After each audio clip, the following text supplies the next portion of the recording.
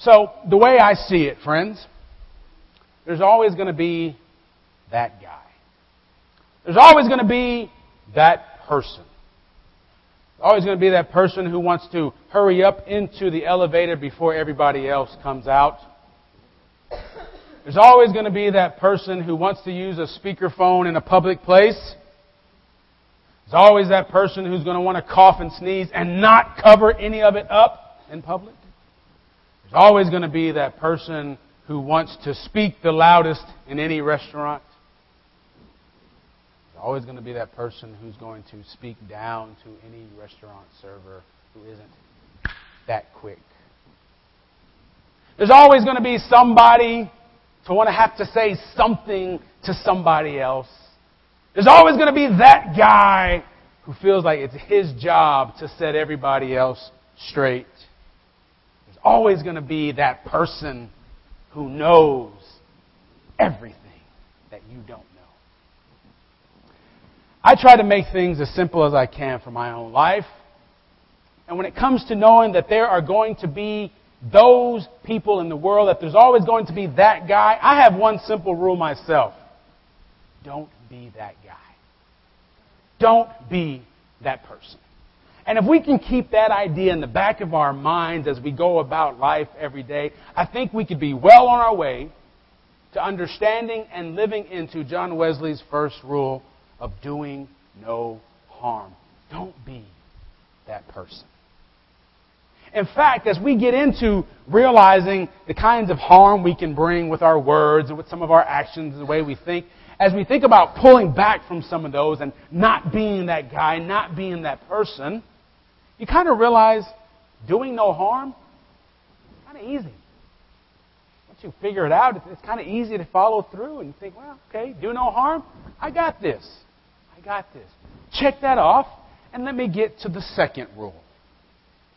Do good. Now, for some reason, do-gooders are people that others think, those guys, they don't know what they're doing. Bunch of do-gooders. And there's this idea that doing good is easy.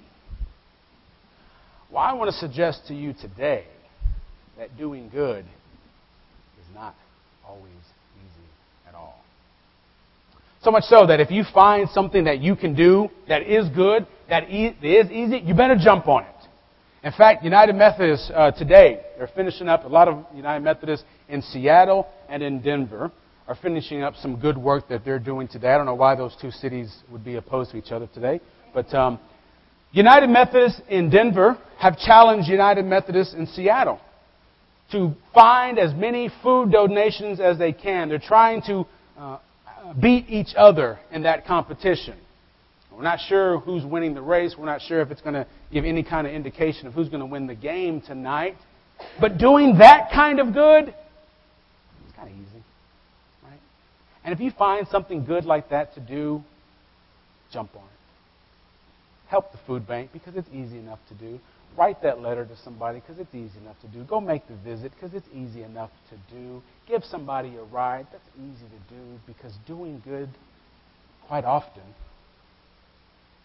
pretty hard. I'm sure some of you have heard the news lately, what's going on in the Ukraine. For the last several months, there have been protests, people coming up against their government for different issues. And over the last couple of months, these protests have escalated, so much so in the last few weeks there have been loss of life. And on one side, you have people who are angry about their living conditions. You have people who are angry with their government. And on one side, you have the people who represent the government, the police, the task force, and all these people, and they stand against each other. And friends, tension is rising. Things are getting very hectic, very chaotic. And as both of these sides seem to be against each other for months now, recently there came a line within both of them. A line of clergymen standing with their cross. And these clergy people, they haven't taken sides. They haven't told them, you're doing right and you're doing wrong. What they are saying is, we all need to repent. We all have a part to play in this. And in the cold, in the rain, and in the snow, with guns pointed at them, with rocks and bottles being thrown, with insults going back and forth, those people have stood doing their good work. And if you think that is easy, you are out of your mind. And quite often, friends, the good that you and I are called to do is kind of like that. And I know we think, well, Ukraine, that's halfway around the world. That doesn't really have anything to do with my life right now. And a lot of times when we get to talking about doing good things and good people, we look at people like Mother Teresa or Martin Luther King, and we look at those people who seem so big, and we think, yeah, but that's Mother Teresa. That's MLK. I'm not those guys. You're not those guys. And that's a good thing. I don't know that God has told me or told anybody else, be Mother Teresa. Be Martin Luther King. Be any of those people. Instead, Jesus reminds us today of who and what we are. You are the salt of the earth. You are the light of the world. Don't worry about being someone else. Just be what God told you are. Be the salt the world needs. Be the light the world needs. Be what God has called you to be.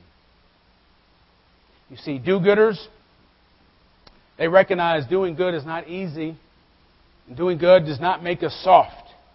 Instead, we realize that this is hard work. And sometimes we've got to be tough and we've got to endure what comes with doing God's good work. The world needs salt and the world needs light. And when you tell the world what they need, quite often, they don't like it. I mean, not anybody here. You know, we like being told what's wrong with us.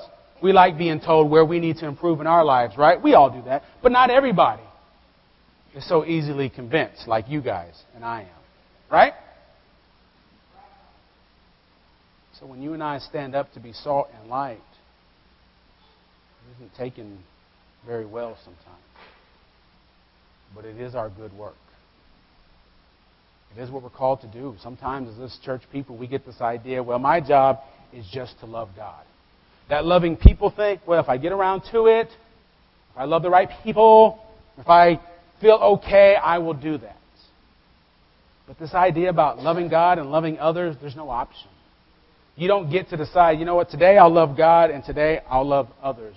What we realize is that the way that we love God is by loving others, is by being salt, is by being the light of the world.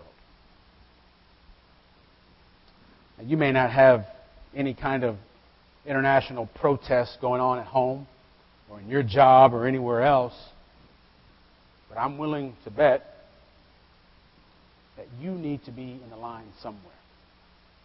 That there is good that you need to do somewhere where you have something on one side and something on the other ready to explode.